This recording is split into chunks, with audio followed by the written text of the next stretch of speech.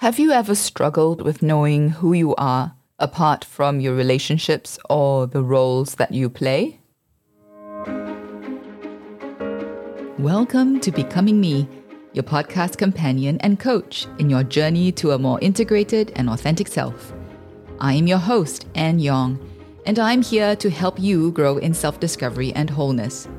If you long to live a more authentic and integrated life and would like to hear honest insights about the rewards and challenges of this journey, then take a deep breath, relax, and listen on to Becoming Me.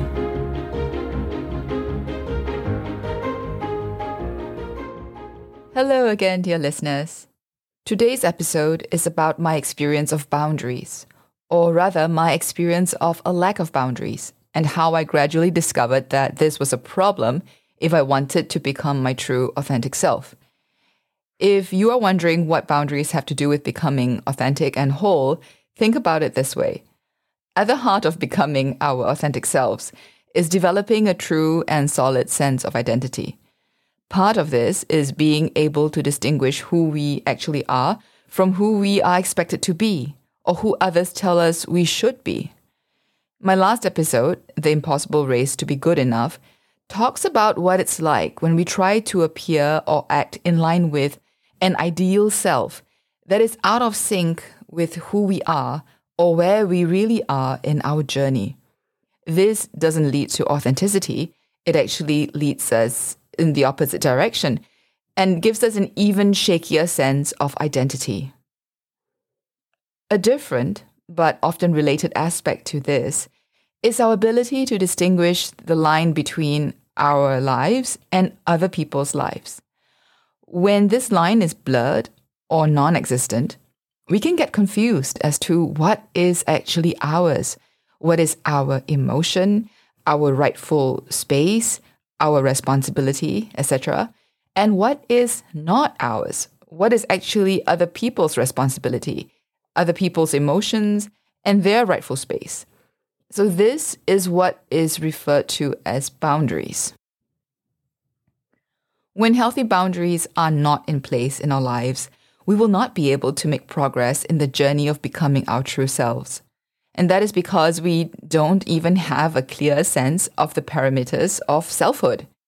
Say, for example, you begin to realize that you need to make some changes in your life in order to honor your values and dreams, and make changes to become more in line with who you're discovering you really are.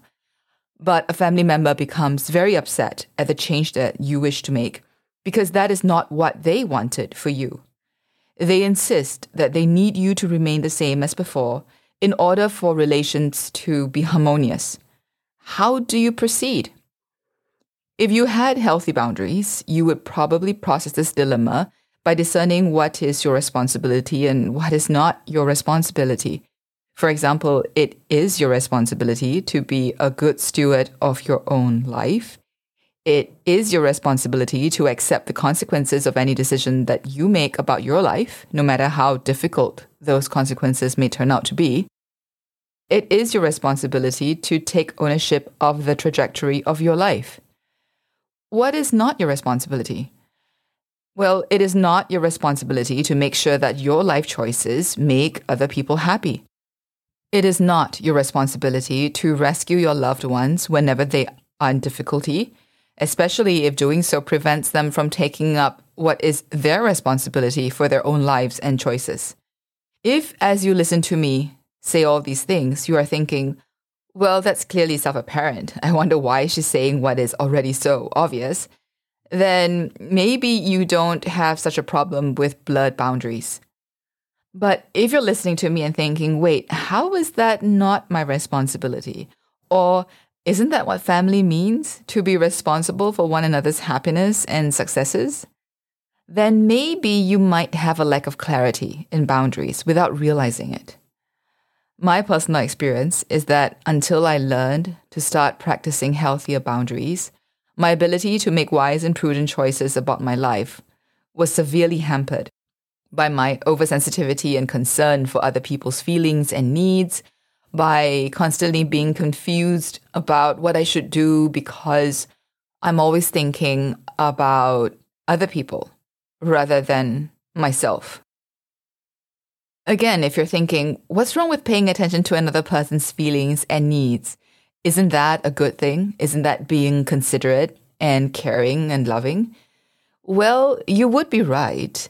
There's nothing wrong with paying attention to another person's feelings and needs.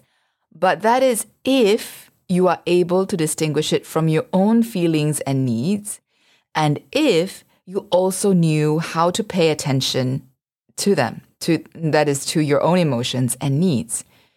If all you are always doing is paying attention to other people's feelings and needs, and you're not able to distinguish between those and your own feelings, your own needs, then that is when it is unhealthy and when it becomes a problem. But here's the tricky thing. You may not even realize it, that you can't distinguish your feelings or needs from other people. It can sometimes just feel like you have a great deal of empathy for others, when in fact, you could be having what psychologists term enmeshment. And that is, in my own layman terms, when you can't tell when another person's life ends and yours begin. I'm not a psychologist or counselor, so I'm not going to go into explaining what terms like enmeshment or codependency mean, although I will share some links in the show notes later to resources that can get you started on learning more about that if you're interested. What I'm going to do in this episode is share with you some of my life experiences that I have since learned through my own inner work were examples of the issues that I had due to a lack of boundaries. I remember the day when I had a sudden insight that I didn't really know who I was except through how I was mirrored through my relationships. I was nearly 30 years old, and the realization hit me like a thunderbolt. I remember thinking, oh my God, I'm nearly 30 years old, and I don't really know who I am apart from how another person sees me. It wasn't that I never had any sense of self or that I never made any decision with my own will. I have had plenty of experiences of making choices out of my own will, or at least it felt like it was my choice. But that day, it was as if a veil in a deeper part of me had suddenly been lifted, and I recognized that many of those choices, which I had thought I had freely made, had actually been heavily influenced by significant others in my life. These were choices that someone important to me would have wanted me to make, and I identified so much with them that it felt as if what they wanted was the same as what I wanted. But was it really what I wanted? I was suddenly not so sure anymore because I had never learned to listen to my own heart. I only knew how to pay attention to another person's feelings and needs because my feeling of well-being was so dependent on the people around me being happy. So I lived my life being very vigilant, perhaps even hyper-vigilant, about the emotional climate around me. Those who were close to me, my family members, my parents, or when I was in school, my teachers or professors or close friends, I was constantly scanning how they were feeling emotionally and whether it had anything to do with what I said or did. And I was always very careful to try and say and do things that would make them happy, because if they weren't happy, I couldn't be happy. Since I was a teenager, I have also had some kind of a radar for brokenness and need in people. I've always had this desire to reach out to those who are hurting. I know now that a part of that is a gift and a part of my true self. But in my wounded self, this desire to help others took over my identity and sometimes even my life. I felt so compelled at times to alleviate the pain in another person that I would focus on doing that instead of focusing on what I needed to do in my own life. And on hindsight, I think it is because I didn't know how to handle my own pain. I felt powerless, perhaps, in how to get out of what was hurting me. And so I focused on helping others, because if I could help them get better, then that would make me feel better. In secondary school, I once asked for permission from my English teacher to share a poem I had come across with a class.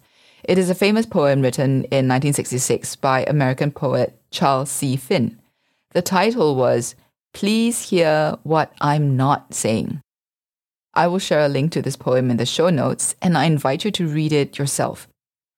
It's an incredible poem written in the first-person voice, asking to be seen beyond the masks that one wears, and admitting silently to putting up walls because of the fear of rejection, when underneath those walls was actually a deep yearning to be loved.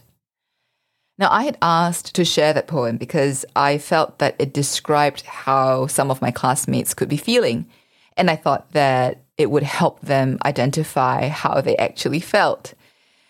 But after that class, my teacher asked to speak to me privately, and she asked if I had shared that poem because it had expressed my unspoken need. I remember being genuinely taken aback, and I told her really sincerely that she was mistaken, that I did not feel that way, which showed a complete lack of self-awareness, but I really did not see it at the time.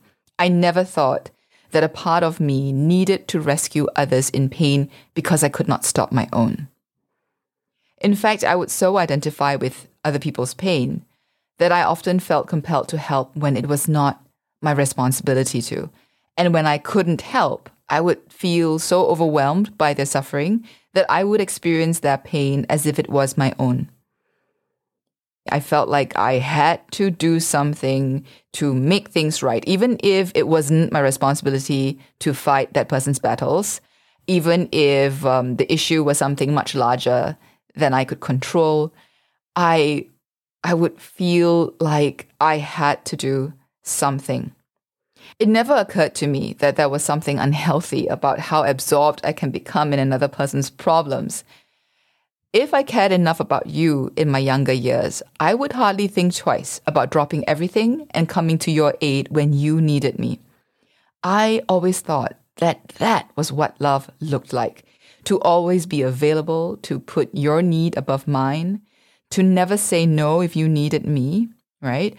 While I did that for others to the best that I could, I would simultaneously feel unloved because I felt that other people were not doing the same thing for me. I yearned for another person to love me so much that they would immerse their lives in mine, just as I immersed my life in theirs. You see, I was giving in order to receive. I needed to be needed because it gave me a sense of being valued. But really what I wanted was to be the recipient of the kind of love that I was pouring out. Nobody had shown me how to direct that love inward to myself, so I was forever waiting for someone else to offer me that love that would make me feel valued.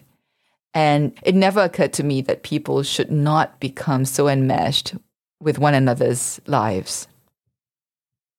I don't know if what I have said so far already makes it clear that I lacked healthy emotional boundaries. Now, when I hear myself describe all this, it is so abundantly clear. It is hard for me to imagine now that there was a time when I was completely blind to this thing about myself. In fact, I would have been extremely defensive if anyone had implied that I didn't have good emotional boundaries, because I always felt that I loved a lot and that any attempt to convince me that I was not loving well was attacking my identity. It took me quite a few years of inner work for me to recognize that what I always had thought of as love was probably not really the best or most healthy kind of love. So what I grew up believing was that a close relationship was one in which there were no secrets. So when I'm close to someone, I would tend to overshare and overconfide. To me, sharing and confiding secrets was a mark of intimacy. I thought that the problem was always when there was a lack of communication. And poor communication was when people failed to share. I never realized that there was such a thing as unhealthy levels of sharing. When I loved someone, I felt that I had the right to share whatever I wanted or needed to share with you. And conversely, that I had the right to know your intimate secrets. And if I felt that you were withholding information from me about your life or about your feelings, it would make me feel really rejected and abandoned.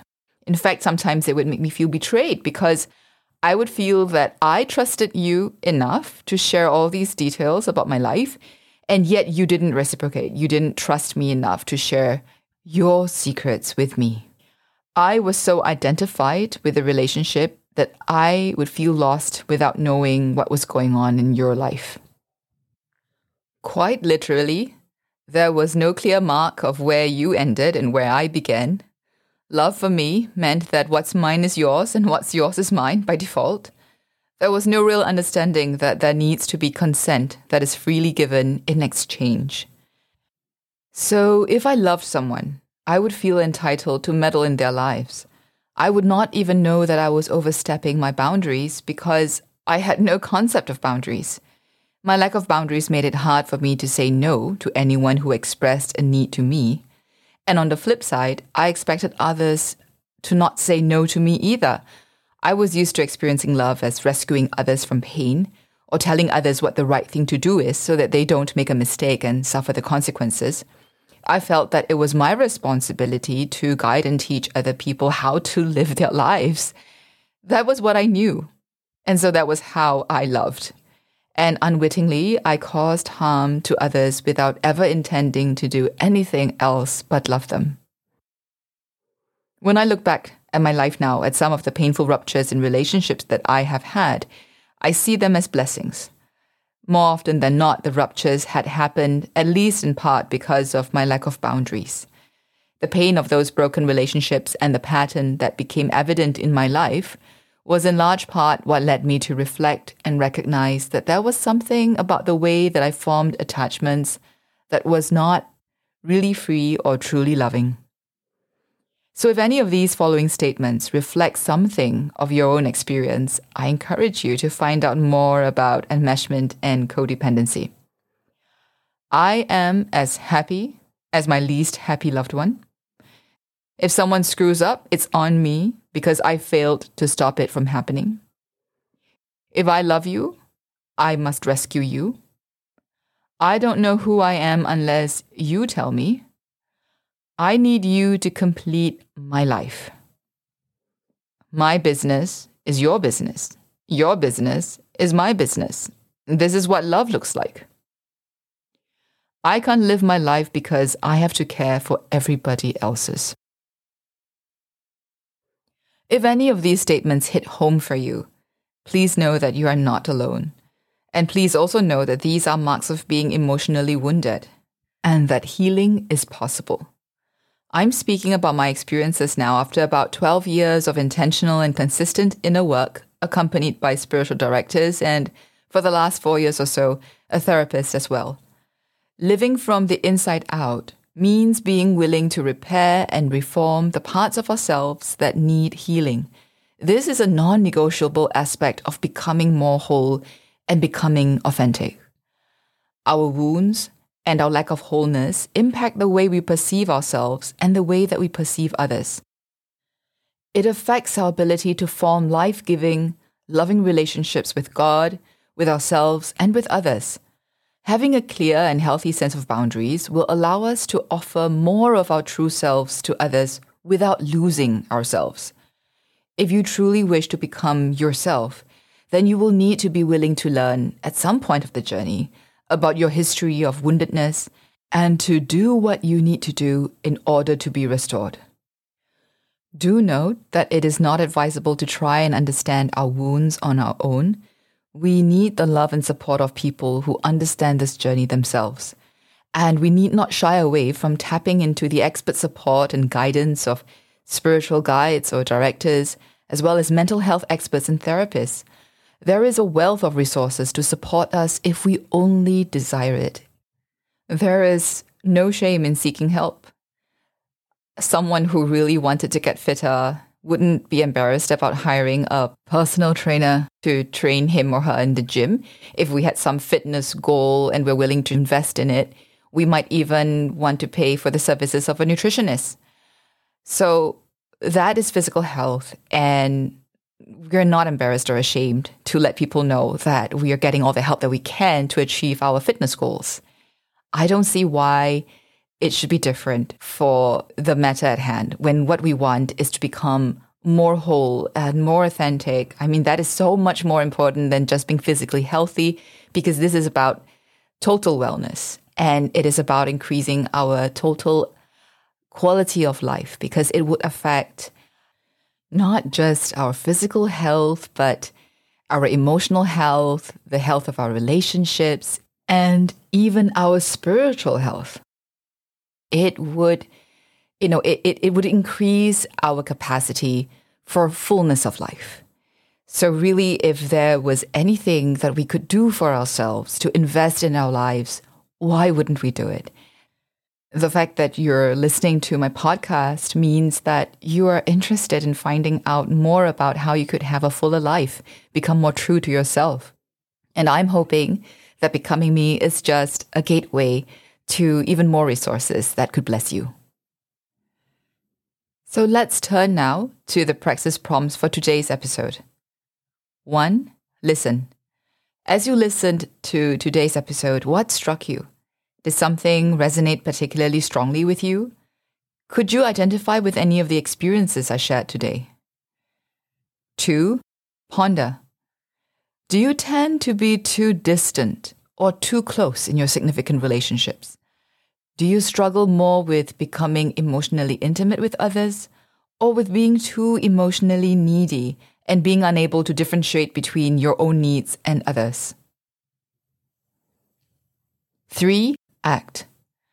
Make a list of the significant relationships in your life. This could include family members, romantic partners, friends, colleagues, or anyone that you deem is important to you. And beside each name or relationship, write down one of these 3 options. A. Too distant. B. Too close. C. Just right. Choose option A, too distant, if you feel that there is too little or even no emotional connection. Choose option B, too close, if you feel that it is difficult for you to differentiate between this person's emotions and needs from your own. Choose option C, just right, if you feel that there is a healthy level of freedom and individuality in this relationship, and that you're able to experience a loving connection while being able to also keep a clear sense of who you are apart from that person. If you find that you have a recurring pattern of either A's or B's, I invite you to learn more about relational boundaries and to consider finding help to understand your own relational and familial pattern and how you could heal from it. In the show notes, you will find some links to additional resources about these topics. And that brings us to a close to today's episode. Thank you for listening to Becoming Me, where new episodes drop every first and third Wednesdays of the month. Remember, the most important thing about making this journey is to keep taking steps in the right direction, no matter how small those steps might be. And no matter where you might be in your life right now, it is always possible to begin.